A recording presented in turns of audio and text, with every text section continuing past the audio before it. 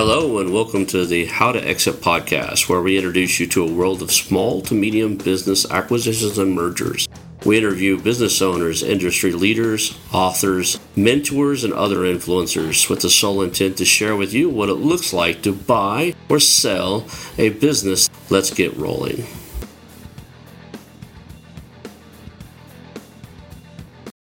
And now a moment for our sponsors. I want to highly recommend you get Acquisition Aficionado magazine.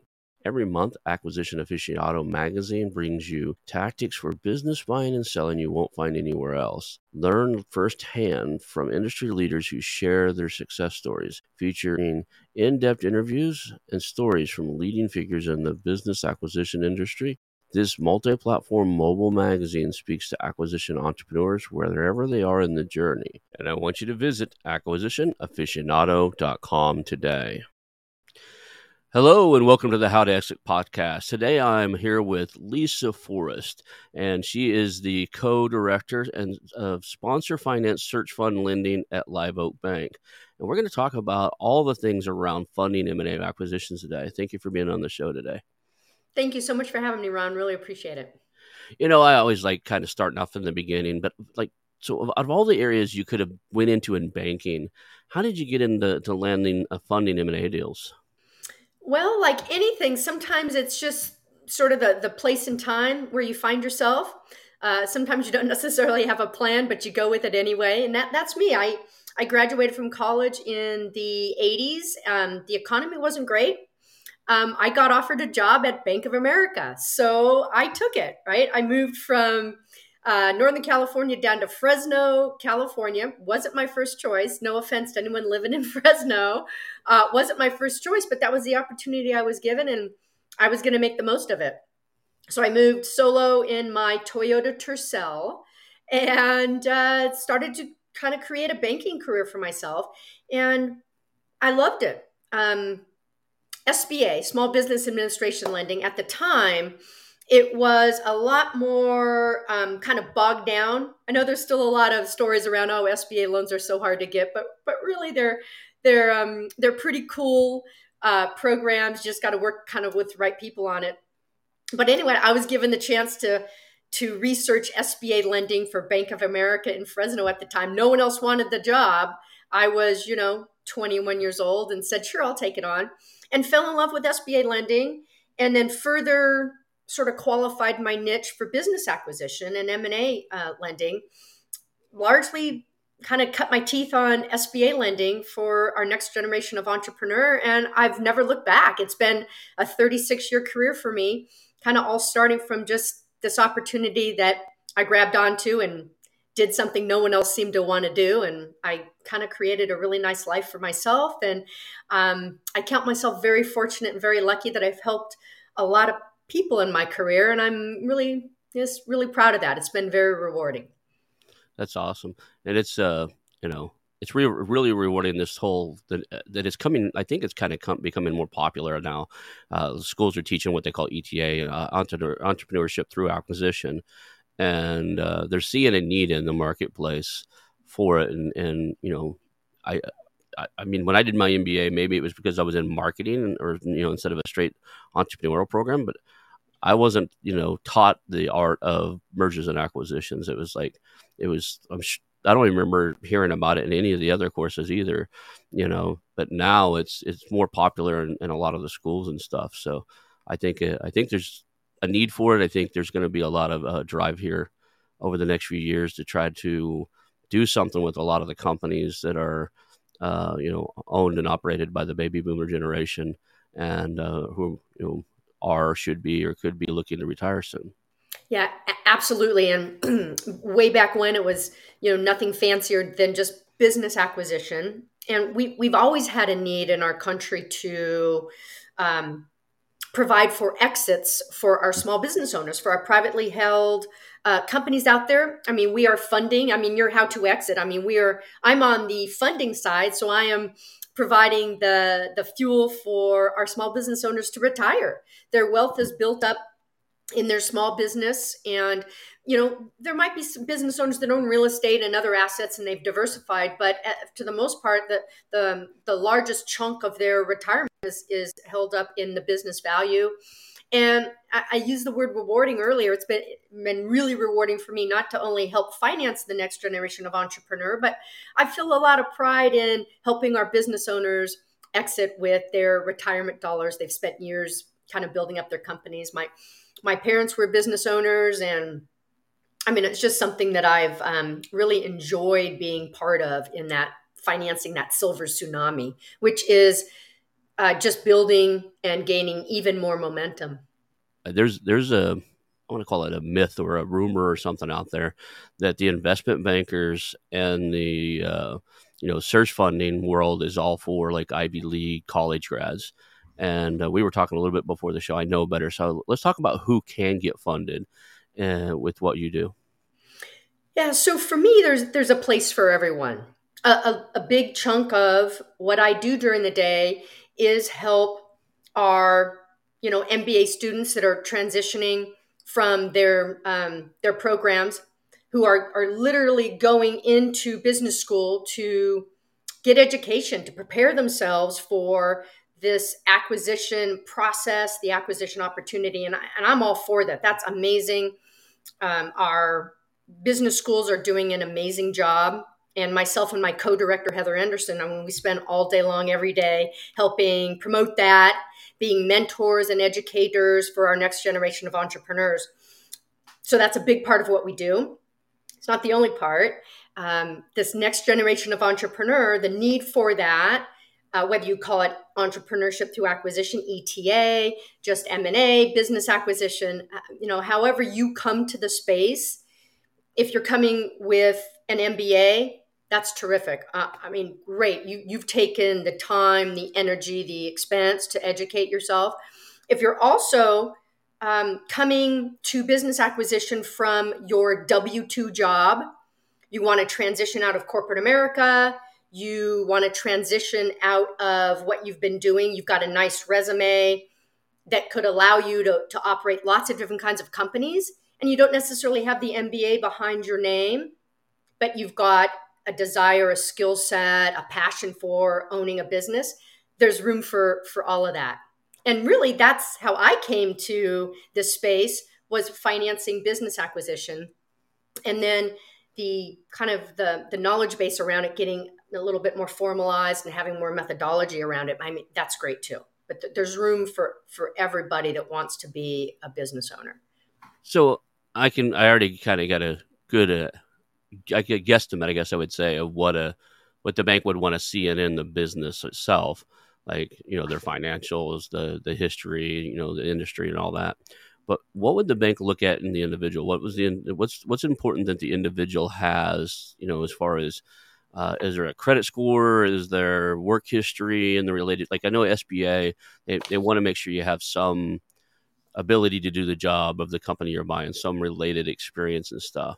Is that okay? Is that the same with conventional loans, or what does the individual need to present of themselves to you to get the bank's interest? There are some of the same aspects, some of the same process if you're sort of buying a home. Sometimes our clients like to liken it to buying a home. There's certain aspects of the process that seems very similar, but there's a lot different when you're buying a business. Yes, the personal side, and I'll talk about that in a minute. I really want to lead with debt service coverage, cash flow coverage, the quality of the company that you're looking to buy. Sometimes we have folks coming to us that want to get pre-qualified first before they've even found a business. And it's really the marriage of what the business buyer is bringing to the table, either via their resume or their personal financial statement. It's the marriage of that leading strongly with the analysis of the company that they want to acquire. We are looking at certainly the credit score of our buyers. Bankruptcies, short sales, foreclosures, things like that on your personal side of the ledger are going to be really tough, at least for us at Live Oak, because we look at how you've sort of comported yourself. And the SBA, if we're speaking about SBA in particular with part of my answer here, the SBA is there to mitigate and shore up a collateral shortfall. The SBA program for business acquisition is designed to be a cash flow lending program. So the fact that you might not have full collateral to support the deal, you might not have, we're getting a $5 million loan, let's say, we're not necessarily looking for $5 million worth of collateral. And you may not have run your own company before, but aspects of your resume should give us indications that you are qualified to sort of figure this thing out from an operational standpoint.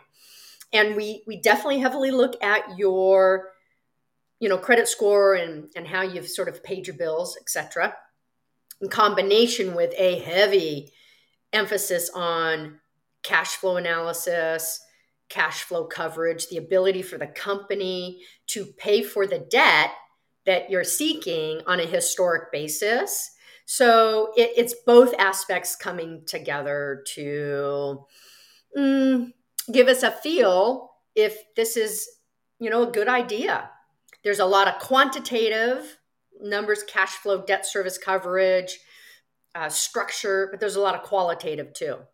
And so our buyers are generally telling us a story about how they're going to be able to come in, transition the seller, transition the customers, the employees, and kind of what's in their head. Show your work. How is it? Why is it that you think this acquisition is a good idea? And it's you working with your lender to see if that all tracks.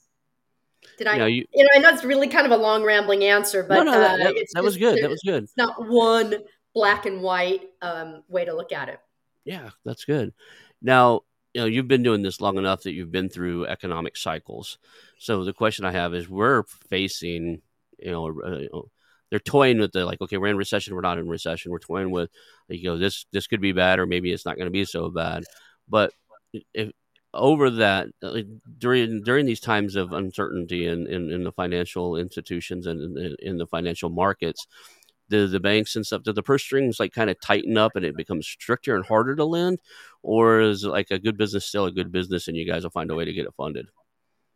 This is really interesting. I mean, we're having this conversation every day, at least at my bank, and there's a couple things we know for sure. Capital's more expensive. Debt is more expensive now. So compared to January of this year, compared to August of this year, if everything else stays the same, the price of the company stays the same, nothing else has changed, the debt is more expensive. So the way we look at business acquisition is it's a balance. It's a balance of the capital stack, the capital structure. It's a balance between your debt, your equity, and I submit your seller note. So most SBA loans are done industry standard with some amount of seller note in second position behind the bank. So, Mm-hmm. the seller isn't getting all of his or her money on day one. Couple reasons for that. One, it just aligns everyone's interests to make sure that this new buyer coming in is successful over a very long period of time. So all things being equal, if the business still costs the same today, that price hasn't changed, the debt service or the EBITDA is still the same, debt is more expensive. So now debt service coverages, margins are getting skinnier. So what are we going to do with that? We're in the middle of figuring all that out. I would say at Live Oak in our sponsor search fund lending, our credit policy hasn't changed. But I will say our credit standards are, we think, reasonable. We typically want a little bit more debt service coverage than maybe the lowest levels of SBA lending policy compared to other SBA lenders. And we're unapologetic about that. We do want a little bit more coverage and margin out in the marketplace. So our deals are still getting done, but our cash flow coverage has always been a little bit higher. So on any given deals, some of our debt services might be a little bit skinnier, but they're still meeting our standards and above. I have heard in the marketplace there are some lenders, because they still want to keep up with the same amount of volume they've always done from a production standpoint, that they might be lessening their debt service requirements, which might seem a little bit more like, whoa, shouldn't you be tightening up? Well, each lender is going to have their different viewpoint on their level of risk. So we're not actually changing our standards, because I think they've always been kind of where they should be. But it's going to be interesting to see what happens over the next 6 months. So now our price is going to come down a little bit to offset everyone's kind of balance in the acquisition project. We're hoping that's the case, but we'll see kind of how sellers want to participate in this part of the process. You brought up something indirectly that's fairly important for all of our listeners to know is that on all government loans, whether you're buying a house or an SBA loan to buy a business, the government isn't loaning the money, the bank is, and the government is insuring or backing or guaranteeing it in some shape or fashion.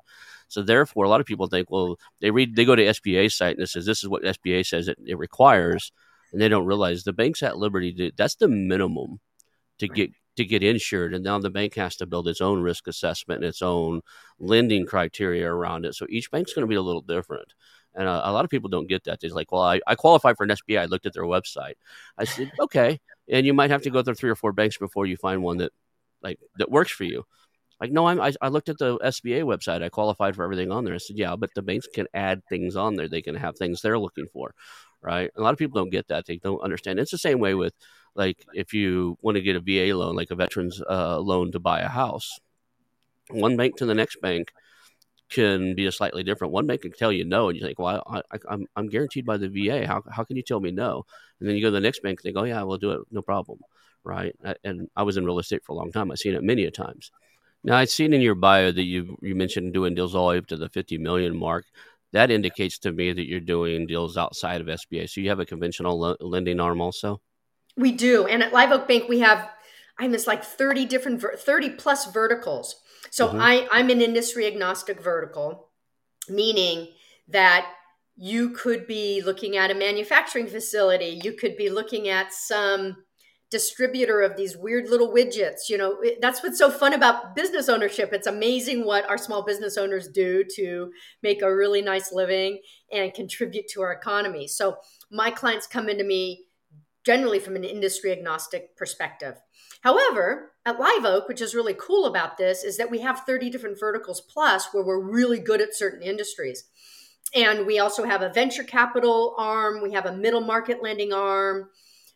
In addition to my self-funded search deals that are mostly SBA, I'm also doing traditionally funded search deals, which are on the conventional spectrum. So we're a lender that's kind of lending along a parameter. So what's the difference if, step out of the MBA, just graduated MBA, a seasoned professional, he's, looking at creating a holding company, acquiring one or more companies. What's the difference in what they need to present to you? Is it still the basic things like, I know that their credibility and stuff comes into play, but is there something, is that presentation or that approach to a lending institution such as yourself different from, from that SBA loan search funders, type of guy to a guy who's, our team that's going out to do more than one acquisition? So generally, if let's maybe start with the first acquisition that's being contemplated. And maybe I'll just give a little plug. I have office hours with my partner, Heather, Mm-hmm. every Wednesday, 8 o'clock Pacific Standard. And feel free to email me or send me a LinkedIn and I can get you links to our office hours. We go over everything from a self-funded searcher perspective on our Wednesday office hours. We go over everything SBA and we give you a pre-LOI process on what to bring to us, what to show us if you want to talk to us about deals. We do that every Wednesday, SBA sort of 101. Then on Thursday, our Thursday call, 8 o'clock Pacific Standard, we actually give you our cash flow model and we give you an executive summary template, like an investment memo template for you to share your buy-side viewpoint on deals. And we can help you kind of look at 3 or 4 deals pre-LOI. So generally what we need to see, and I'm going to talk about acquisition number one. We need to get your viewpoint of the deal, what you think about cash flow, how you're analyzing it, how you're thinking about the structure of the deal. We also have an M&A questionnaire that Heather and I have created after our kind of 30 plus years of doing this, where it talks about a lot of qualitative aspects. Tell us about the licensing that's required. Are there customer concentrations? What's the seller been doing? How are you literally going to transition the seller? We have a whole, it's like 4 or 5 page questionnaire for you to give your thoughts about the deal, and it's a lot of qualitative aspects of it. So generally, if people want to talk to us about deals, it's a cash flow. It is an investment memo overview, so you can tell us your viewpoint about the deal, and it's a to the extent that you can fill out this M&A questionnaire pre-LOI, that's also really, really helpful. Those are the 3 things we like to get, and plus your resume, and maybe a little bit about your personal financial statement. Yeah, Um, that's interesting. I think that would be a very valuable exercise for anybody to go through. I mean, there's things you probably solve a lot of them in your head, but to have them on paper and say, um, what is your process? Like, have somebody document their process for transitioning the previous owner is a powerful thing exercise to go through because you know a lot of times you think, well, they're gonna leave and then they're gonna answer the phone for me whenever I need it, and that's not a plan. That's a yeah, hope. That's a daydream. yeah. Um, And Ron, I think your question was if you're coming out of our MBA school programs versus, maybe kind of coming out of a W-2 job. I mean, it's the same information everyone needs to show us. It's basic sort of context around that specific yeah. transaction, and we ask for the same information, no matter how you're coming to us. I was leaning more towards, okay, I'm not going to buy a $5 million company. I can't qualify for the SBA side of it. I've got a $30 million company interested in selling it to me. And already assured that it's not this hypothetical. I don't have one right this second, but I'm just saying, um, if you had something like that and you had the team put together, you had the experience to run it, was there a different presentation that needed to be made? And I think you answered the question in that executive summary and on your Thursday calls. Yeah. And one nuance, if you're approaching a larger transaction that's Hmm. going to take you out of the maximum funding available for SBA, then typically the other element that you're bringing to us is your investor cap table.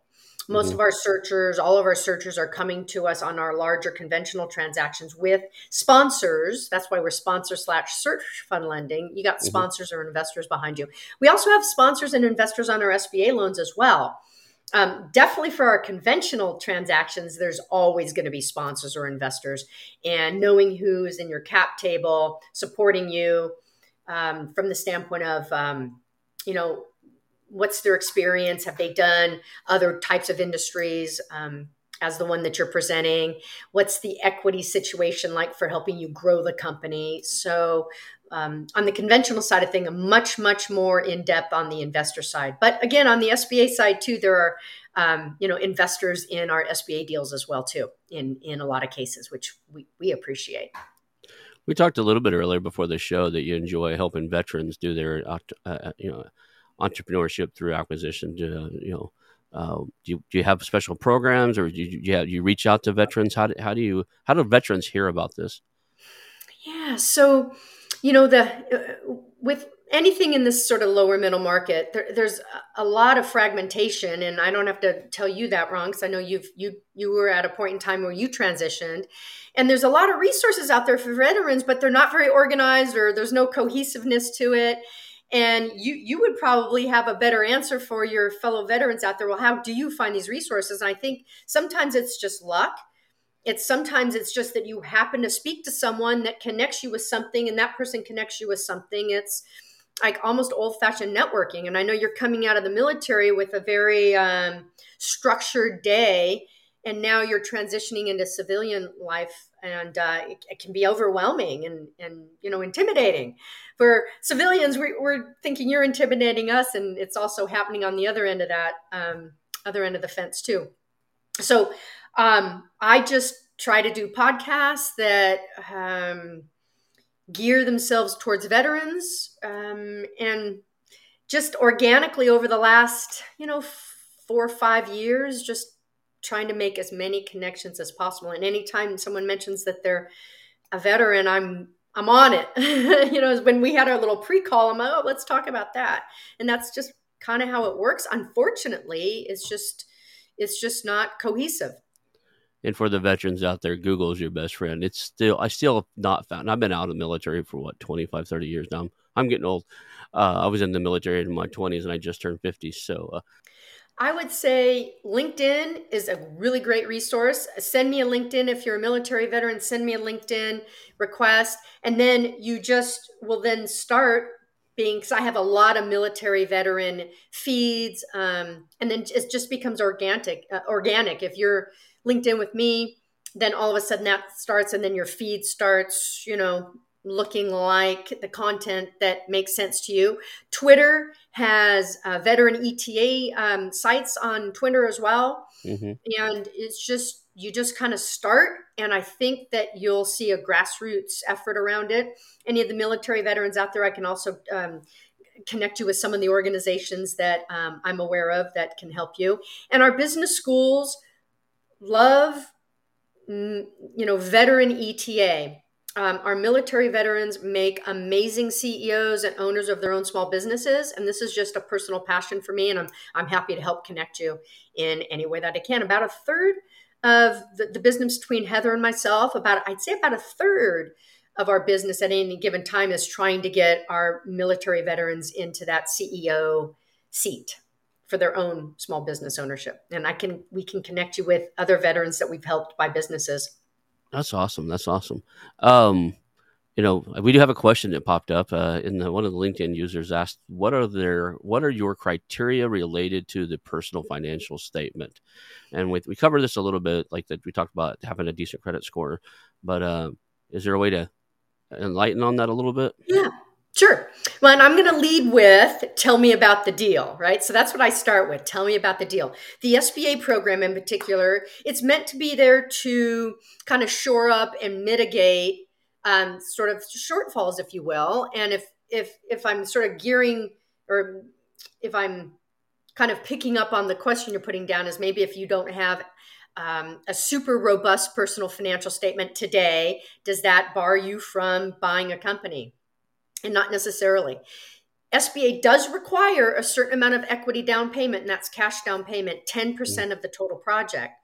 The way I answer the question now is that there are investors out there that are interested in backing good resumes, potentially bringing in some equity. They're going to want some ownership for that equity, but there are ways to get into business ownership if you don't have a robust personal financial statement today. We're going to want the good credit score and a good resume, but I think the SBA program has gotten more sophisticated in that it's really recognizing a strong resume, and we have connections to um, get get you with some equity out there where it could be a really nice partnership.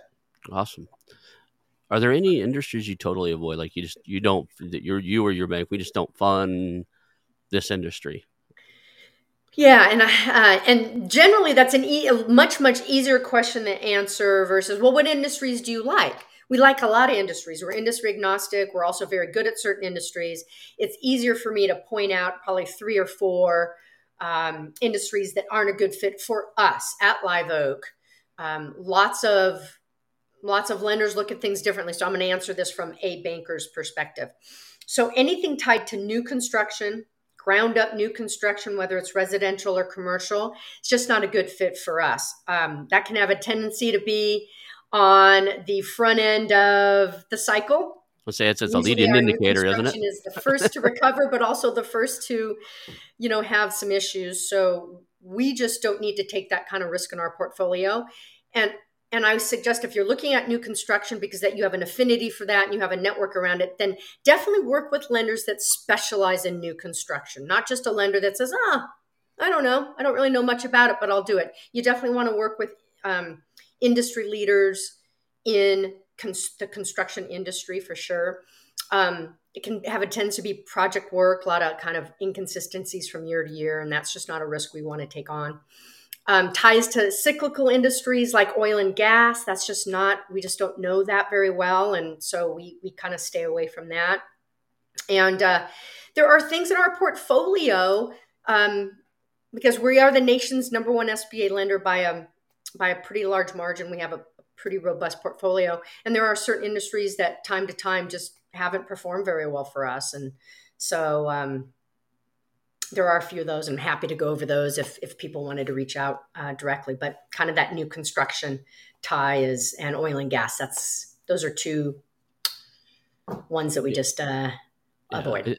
I think it's important to know just because and to know one thing, like this is two industries you kind of avoid, but also know that there's banks out there that's what they specialize in. Sure. But one of the things it's the common themes that I find after talking to a bunch of these guys doing search funds and acquisition entrepreneurs like myself that have, are long out of college, but still buying businesses is a lot of us don't know. I joke around. We don't know exactly what we want to do when we grow up.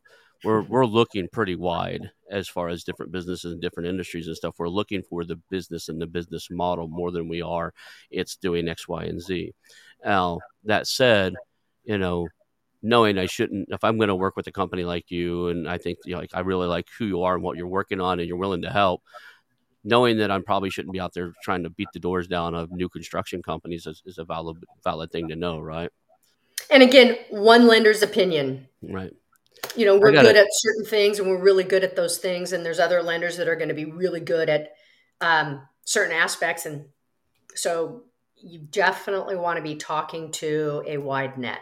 So, a guy here named, hope I don't mess up his name, is Chrisman. Chrisman asks, what is the typical DCR you're looking for, debt to credit ratio you're looking for? Yeah. So for us, and again, this is going to be lender to lender. As Ron pointed out, the SBA has some standard operating procedures in which every lender who participates has to do certain things in a certain exact way. But there's a lot of latitude and a lot of leeway from lender to lender as to how they want to organize their credit policy. So debt service coverage, let me just give you a definition of how I'm going to answer this question. It's adjusted cash flow or adjusted EBITDA over all your total annual debt payments. So it is the amount of cash flow available over to cover your total annual payments. That would be principal and interest on your SBA loan, plus principal and interest on your seller note. I alluded earlier that generally you're going to have a seller note, and then interest only on your line of credit. So you're going to put all your debt together, and your cash flow needs to cover the total debt payments at 1.5 times or better. That's our Live Oak standard for the most part on industry agnostic kinds of deals at 1.5 times or better. Some lenders will allow a lesser coverage ratio, and you just have to kind of find the fit that works for you and follow the bank's kind of policy and sensibility that sort of resonates with you. But for us, it's 1.5 or better in the last full year. And we go over this all on our Wednesday call too. So again, not too much of a plug, but if you did want to kind of attend one of our Zoom sessions on Wednesday, we actually show you an average deal example and kind of walk through all of that. That's awesome. So, what would you say? I'm trying to think here. What would be your top three things you would tell a search fund or an acquisition entrepreneur, somebody out there looking? What are the top three things that they should know or be looking for in order to like have a great chance to get help from a lender like you? So we are big cash flow lenders. So I'm always going to start with tell me about the specific deal that you're looking at. What is the debt service coverage? What's the cash flow? What's the margin? Also, what is your viewpoint on being able to grow the company? Most of my acquirer, I'd say all of my acquirer clients are not only looking at the status quo, but is the company set itself up for exit success, which also means growth success too. If a company has just been no growth for a really long period of time, maybe that's not the best deal for you to put your capital into, but that's only for you to answer. So I would say historic cash flow, historic debt service, and ability to cover the debt requested with appropriate margin, your ability to appropriately and realistically grow the company. And also I would say just, does it resonate with you? Does it doesn't mean you have, maybe you had no idea that a company made, you know, these little things that go on earbuds or something. Like there's a company that makes that, and it might not even be Apple, but like some company makes this little wire here. So maybe you didn't even know that before, but could you get behind that? Could you be passionate about that? Could you, see yourself leading the employees at that company? So it's historic ability to cover the debt appropriately, your ability to grow the company, and can you literally see yourself, sitting in that company, leading that company and its employees? I think those are the three things that I think most of our clients are looking at. So, I've seen a couple cases over the last few years where people, they bought a company because all the numbers worked and they just weren't a right fit for the company. So I love the last part with like, can you see yourself running that? The my favorite one, and it came from a story from somebody on here, was a banker, Wall Street type, wear a three-piece suit every day, buys a moving company, and then they're like moving your house from one location to another type of company, and the majority of the employees there were either parolees, like nonviolent offenders, but he had a lot of blue collar workers who were, um, you know, from a rougher side of life. But the guy brings everybody into boardrooms and like tries to set a boardroom setting, and they just eat him alive. So do you see yourself as a fit and vision of running the company? And do you think that the company, that you think that the culture of the company is a fit for the culture that you want to create and be around? I think a lot of people Yeah. miss that. A lot of people miss the cultural side of things. And we're on the idea of culture and lower middle market. Maybe it's a 15-person company, Mm-hmm. but there's culture there. And I've seen the other side of things. Like you've got an investment banker that might be one of our buyers. You look at that person's resume, but what that doesn't tell you is that he comes from, or she comes from, a family of entrepreneurs that have run restaurants or run, HVAC companies or duct cleaning companies. And this sort of investment banker or someone coming from private equity just has been itching their entire career to get back to doing something with their hands. I mean, so you can't judge a book by its cover, and this idea of culture and just seeing yourself bettering employees' lives. That's the third part to that. And my buyers all take it really seriously. One of the big issues learning this industry and being in this space is company evaluations. They're almost as bad as asking an average Joe his opinion, right? Even the top schools, you look at like top Ivy schools, a lot of them have over 100 models. I've heard as many as 147 models for valuing companies. How much time does your bank use on like their side of the valuation, making sure that the company is valued at the right value before the purchase? So it is an ongoing conversation. And this is how I answer it. I'm not the valuation gal, I'm the debt service coverage gal. Hmm. So they are related though. And the 1.5 debt service coverage that we've aligned on, Heather and I, as partners together over the last 12 years, and me in particular doing business acquisition for over 30, that 1.5 debt service coverage, that's also not just completely made up. It's our observation over the years that if you have adequate and appropriate margin, it generally will dovetail and be proportional to the value. But from a buyer standpoint, you're getting to the proper valuation that includes a lot more than just covering debt.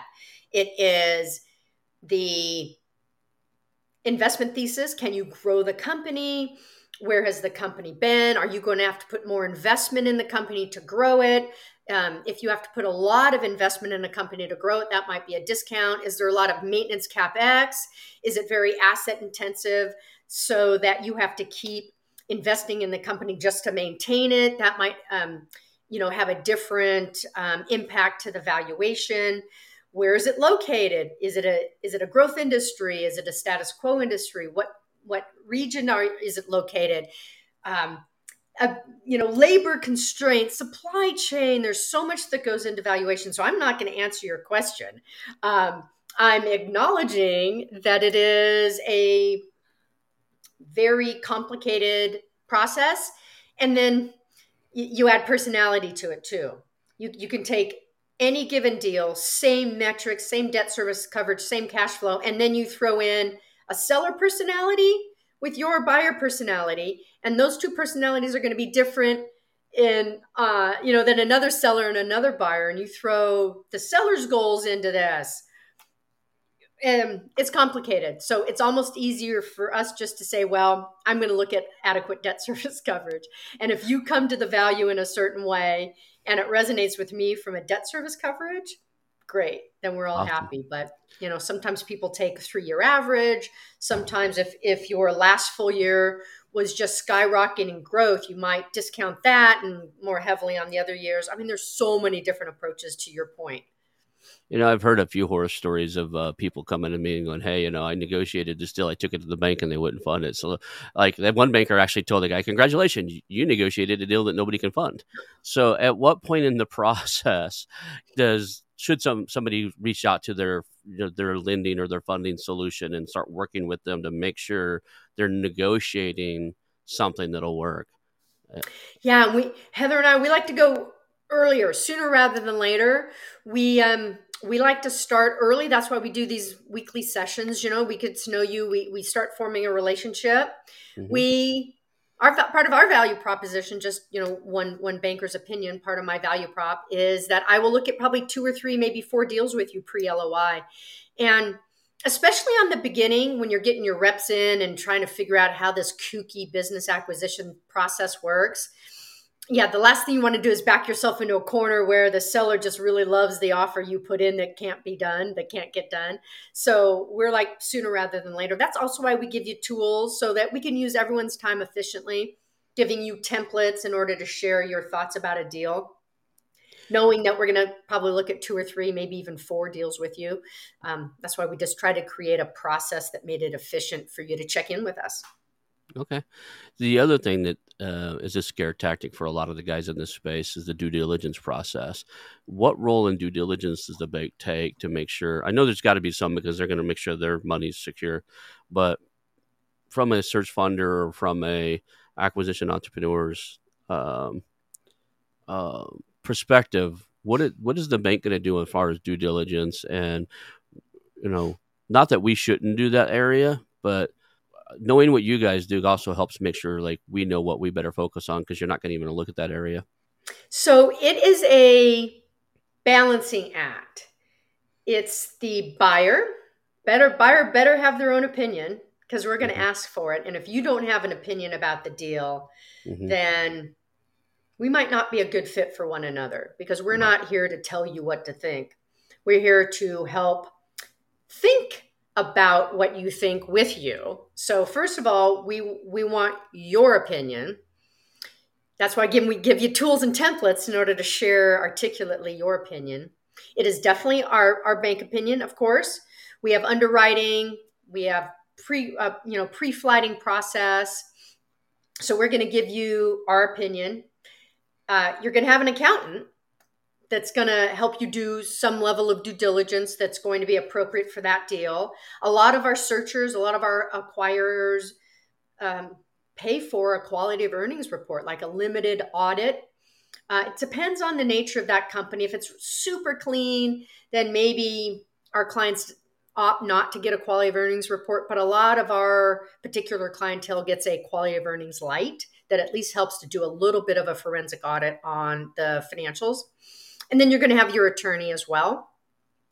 And then an insurance professional, making sure that all the insurances in the company are appropriately identified and tagged. And so those are just some of the other professionals you're going to have on your deal team.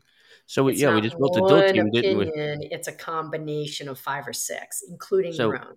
we just built a deal team, didn't we? We have an accountant and an attorney, right? You guys, the banker, and then we have there was a fourth one in there. I'm missing somebody in that insurance, Insurance, right? Yeah, accounting, attorney, bank, and the buyer themselves. I mean, right. The again, buyer. we want you to It's have a point of view. and in some extent, the seller, right? The seller has to participate in all this, provide all the For sure. data, present the data in a logical, organized manner that makes it viable, right? You're not going to do forensic accounting on, most people won't do a forensic accounting to fix somebody else's books to make them correct and clean because the owner ran it horrible and then expect to get it funded. Those books have to be run well for a little while.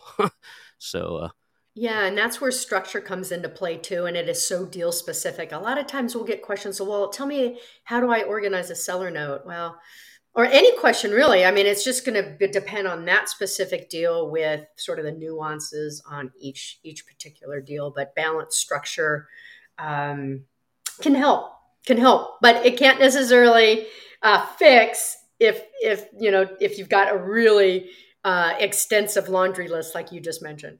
tell me about. I love stories, so let's get a story in here. Tell me about your favorite deal, like the one that meant the most to you, or the craziest one, most memorable. You've been doing this long enough. What's something cool that you guys have funded and helped get going? I think for me, it's just sort of the typical sort of idea of a deal. It's not necessarily any one transaction per se, but this is what I enjoy doing during the day. One, I learn something new every day. Every day I learn something new. And I love when someone brings us a transaction and you're like, really? I had no idea that even existed. I didn't even think about it, but I had no idea that there was a company that did that thing.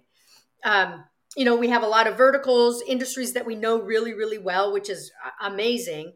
But I'm still super intrigued when someone says, I'm bringing you this little bolt that we specialize in and it goes on horse trailers. And you're like, there's an industry for that? Yep, there is. And we're like top three or whatever.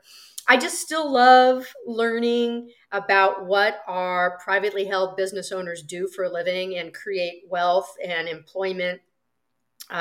Still small businesses create more jobs in this country still than, the biggies that we think about every day.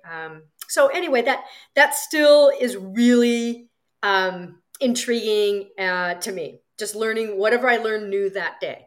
So we've got less than 10 minutes. I've asked a lot of questions and stuff. Is there any thought in your head like we really should have talked about this? Is there anything we've missed that we want to cover for a few minutes? The search part of the process, it's really hard. Trying to find a business to buy is, well, there's lots of hard things of the whole process, but the milestone and the process you go through of actually finding a company, it's really hard.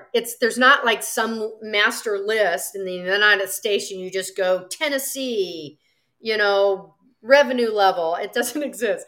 So finding deals either through sell-side advisors, brokers, and the part of the process where you have to amass contacts so that you can fill your funnel for reviewing deals of interest.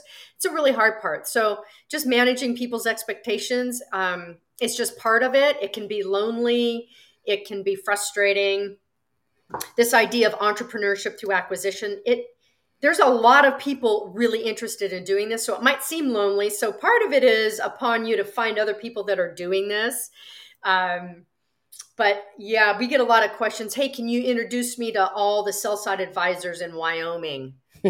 No, that's your job. Right. You got to do that. But there's more and more organizations that are trying to make the search process more efficient and less fragmented. But when you put your foot in the pool on this thing, you're going to say, "Oh my goodness, how do I even do this?" And I'm just saying, yes, it's hard. Keep going.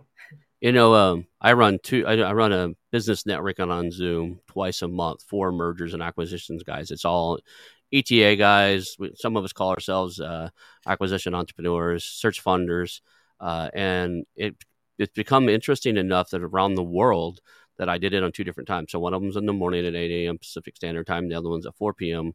It's on the first Tuesday and the third Tuesday of every month on Zoom, and we get 25. We just kicked it back off, so we got about 25, 30 people showing up, and I got guys from Australia, England, like all around the world, Singapore, just around the world that are doing this. So this isn't just a U.S. thing, but there hasn't been a really good place for people to help each other out. What I do is free. It's the podcast sponsors it to help give back to the community, and a lot of the mentors that teach this space they have their own little, groups. Like, Jeremy Harbor has the Harbor Club, Roland Fraser has his Epic program, and there's thousands of people in those. But they have their own little cliques and they do their things inside of that. What I've done is, like, I don't care where you come from, who mentored you. If you learned it in school, you learned it from one of the mentors, you're welcome here. Come in. We'll ask questions of each other, help each other out, move each other forward. And I'm hoping to see that grow more. It's just, ETA guys, search funders, acquisition entrepreneurs, whatever you call yourself, helping each other out. So, that's out there. You can find it on my LinkedIn, and you'll find it in the show invites to the show notes also. So if you guys are out there and wanting to be part of that kind of community, do that. And then when you're ready, I want you to reach out to Lisa here and go to her Wednesdays and Thursday things, so you know what to present. But if you're just, if you're in that search front, that search process takes a while, right? Like I was telling some people earlier, at the beginning of the year, I was pretty sure I was going to buy some type of coffee roasting company. I like, put subscription models on it. And then I strayed away from it. And then I found somebody, one of my networking guys, a guy I've known for a while, and one of the networking guys, he goes, I've had 3 of those coffee roasting companies. They do really well. If you're really serious about that, don't run away because you see this weird, I was moving back away from it because the international pressures of like sourcing beans right. And he's like, there's ways around that. You can buy from a local sourcer. And, he just knew all the answers to things I was like throwing my hands up and said, maybe not. But yeah, so there are resources out there. They're kind of like the veterans resources. They're hidden. You have to ask around. I'm trying to make this a little more popular to where, if you're welcome to invite any of your people to go to this. I tell other people, if you want to sponsor once for a couple of weeks, you can come in and help co-host it. Same thing with any of the guys out there that have large crowds of people doing acquisition entrepreneur. If you want to come and join our meetings every once in a while and like co-host it and be, one of the co-hosts, that'd be fun.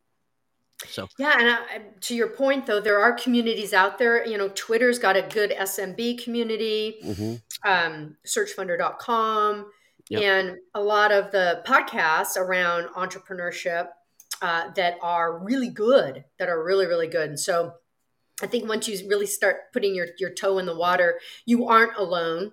It's going to feel lonely at times, and it is lonely at times. But to your point, Ron, there are more and more resources around this. And next generation of entrepreneurship has to happen. Yep. Has to happen. So stick with it. I would say it's a little lonely and a lot frustrating, right? You'll get into, you'll get into due diligence on a lot of companies and just realize that like, yeah, this thing's a mess, right? And I'm not a big fan of the broker deals because I think a lot of times the broker caused the mess. I'll submit to, if you find a really good one, stick with them and tell them what you're looking for, because it's kind of like real estate agents. It's pretty easy to get a broker's license. Matter of fact, some states don't require a license at all. I just moved from Oklahoma. You don't have to have any credit credentials, whatever, to name yourself a broker, right? There's a lot of states like that. Some of them you just have to be a real estate broker with no business experience whatsoever. So it's kind of scary that the business brokers out there, there's no really like business brokerage, certification and licensing exams you had to take from many states. So if you find somebody and the paperwork that they're presenting to you looks accurate and good, stick with them, tell them what you want, and have them help you find other stuff, because it's just like the real estate world. There's so many bad, agents and brokers out there that it really wastes a lot of your time. And it's personal opinion, but it's one that's shared by many of people in my space. So yeah, we did a survey of our CEOs that mm-hmm. have bought businesses, and to that point, maybe unfortunately, Ron, but like 80% of our CEOs found deals through brokers. So it might just be part of the process. You're just going to have to really navigate, eyes wide open, and then have a good deal team around you. Well, the other So side of that maybe is get through the deals that you shouldn't be working on quicker to get to the ones that are worth the time. The other side of that is at least if they're working with brokers, they're thinking about the process and started cleaning up their stuff. I do a lot of cold outreach, and I do get a lot of companies that are just like, yeah, they're thinking about it, but they haven't put any work in towards making themselves marketable, right? Like it's not a perfect process whatsoever. Yeah. Well, I think we're running out of time here. Like I told you before we got to, like, when we get to the end, it's going to be like, oh man. Let's make sure everybody knows how to reach out to you, how to contact you. It's in the show notes, but what's your preferred method for people to reach out to you? I would just say email. Just Okay. email me at lisa.forrest, Forrest, at liveoak.bank. It's the easiest way. Okay. And just mention, hey, that you saw me on this podcast. That helps me kind of level set what I might have talked about, and happy to help in any way. And I want to thank you for coming on the show today. And I think that's it. All right. Thanks so much, Ron. Enjoyed it. I'll hang out for just a second. Hey, it's your host, Ronald Skelton. I want to thank you personally for watching the show today and invite you to call our new hotline, 918-641-4150. That's 918-641-4150. Call us and tell us about our show, ask questions, suggested guests, or even tell me about a business you have for sale, and we'll reach back out to you. Again, that number is 918-641-4150. Call our hotline, leave us some information. Thank you. I want to announce our new channel partners, the ITX Marketplace. Since 1998, ITX has created $5 billion in value by selling more than 225 IT businesses in 20 countries. ITX works exclusively with IT-enabled businesses generating between $5 million and $30 million who are ready to be sold, and M&A decision makers who are ready to buy. For over 25 years, ITX has developed industry knowledge that helps determine whether a seller is a good fit for their buyers before making the match. ITX Mergers and Acquisition Marketplace we have partnered with has a proprietary database of 50,000 plus global buyers seeking IT service firms, managed service providers, Microsoft service providers, software as a service platforms, and channel partners with Microsoft, Oracle, ServiceNow, and the Salesforce space.